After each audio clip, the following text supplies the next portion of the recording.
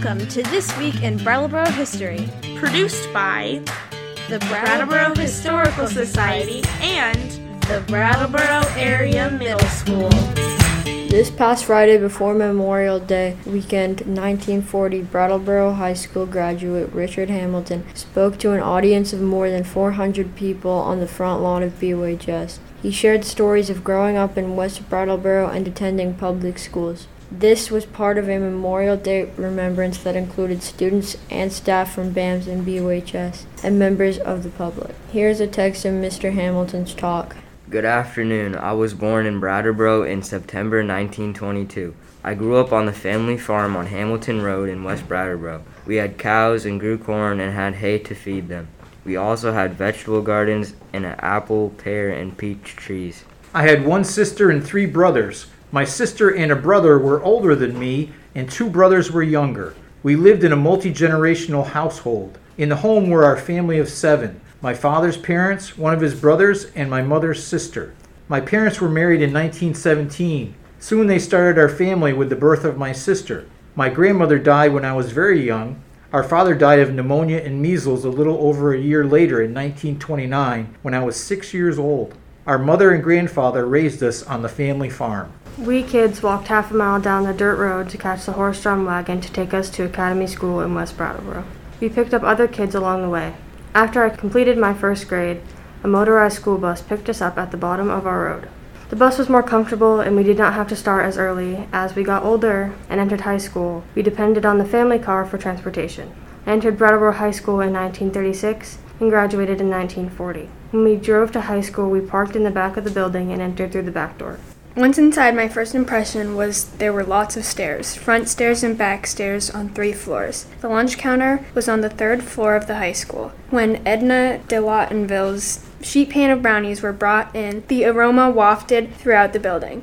The de Lawtonville's bakery was on Main Street Hill on the north side of the public market across from Flat Street. I seldom bought food at school, but if I had half a breakfast, I'd buy a lettuce sandwich for 5 cents and a brownie for 25 cents. A couple of times I walked down the front steps to the other side of Main Street and bought a hot dog at the Royal Diner. The Royal Diner is now Chelsea Royal Diner in West Brattleboro. I remember some of the teachers. Miss Lord, an English teacher, stood very straight and was very proper. Ward Boylston taught biology. He was an ex-Navy boxer. Under his jacket, he had very large biceps. If the lesson was finished and we had a couple of minutes before the bell, he would rest his elbow on the piano in the classroom and flex his muscles. As he did that, his jacket moved up and down. Then he would flash a big smile. It was a light moment and made a big hit with me. The first bell at buzzer type was at 8 a.m. The classes were 40 minutes long and the bell sounded at the end of each class. School was out at 2 p.m. Study hall was on the 2nd floor at the front of the building. When Mr. Nelson was the monitor of study hall, he kept his eye on us and was very strict. My gym class was held once a week at the Armory on Main Street. Some gym instructors would lead exercise classes. I often played basketball during gym class. Once I fell and severely floor burned my left knee. 2 days after that, I had a high fever and had to leave school early because my knee injury had developed into blood poisoning. I was home recovering for 3 weeks. It was an anxious time for my mother as she cared for the swollen knee.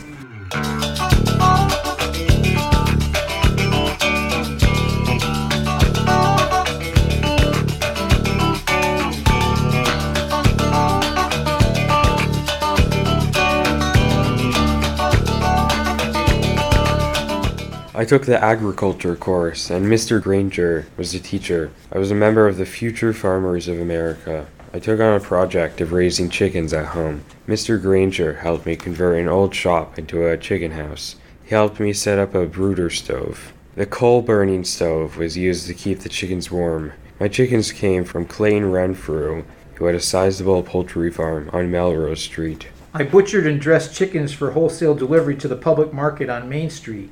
I had lists of customers provided by Mr. Boylston that represented the who's who of Brattleboro. I'd use this list to market my fully dressed chickens. I refined my business as I gained more experience. Mr. Granger gave me advice and was helpful to me all along the way.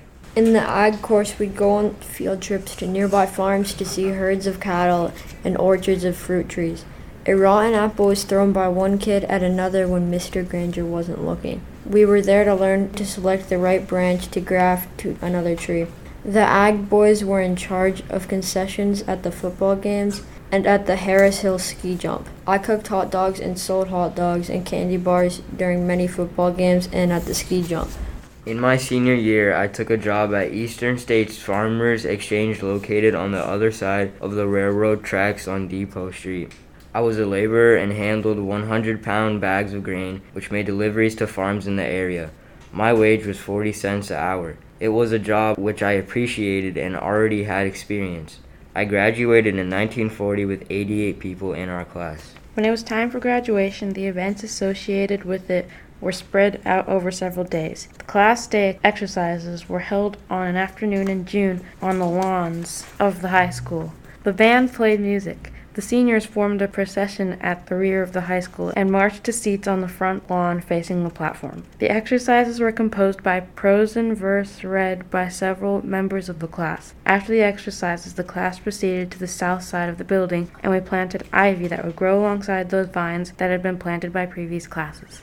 Graduation exercises were held in the next evening at 8 p.m. in the community hall on Main Street. That was in the Brattleboro Memorial Armory where I hurt my knee playing basketball. The building was built after World War I to honor veterans of the Great War and to provide a community meeting space. It is now called the Gibson-Aiken Building. Our class was the 56th graduating class of Brattleboro High School. On the third day of graduation festivities, the alumni parade was formed in front of the high school at 7:30 p.m. The parade proceeded on a course starting up Linden Street, going around the Common and down Putney Road to Main Street. I was with my class wearing our caps and gowns, marching at the end of the parade. After the parade, everyone met in the community hall and prizes and ribbons were awarded. In 2001, both my wife Joyce and I were honored to be chosen Grand Marshal of the Alumni Parade. We walked the whole parade route. The Alumni Parade was discontinued in 2006 in its 100th year. As we celebrate Memorial Day this year, I recall my childhood days at the end of May. Back then, it was called Decoration Day. Everyone brought flowers to the graves of those who had served their country and other loved ones who had passed away. Within 2 years of my graduation, I was drafted into the Army and was assigned to the Army Air Corps to serve my country. I was a radio operator and gunner on a B-17.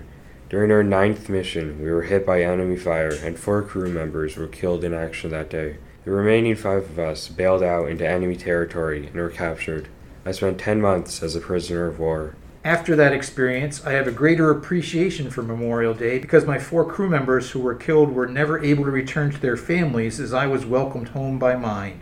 Memorial Day is a day to remember and appreciate those who lost their lives protecting our freedoms. I'm happy to be here today. Thank you for allowing me to go back to my old school days and remember what it was like after all this time.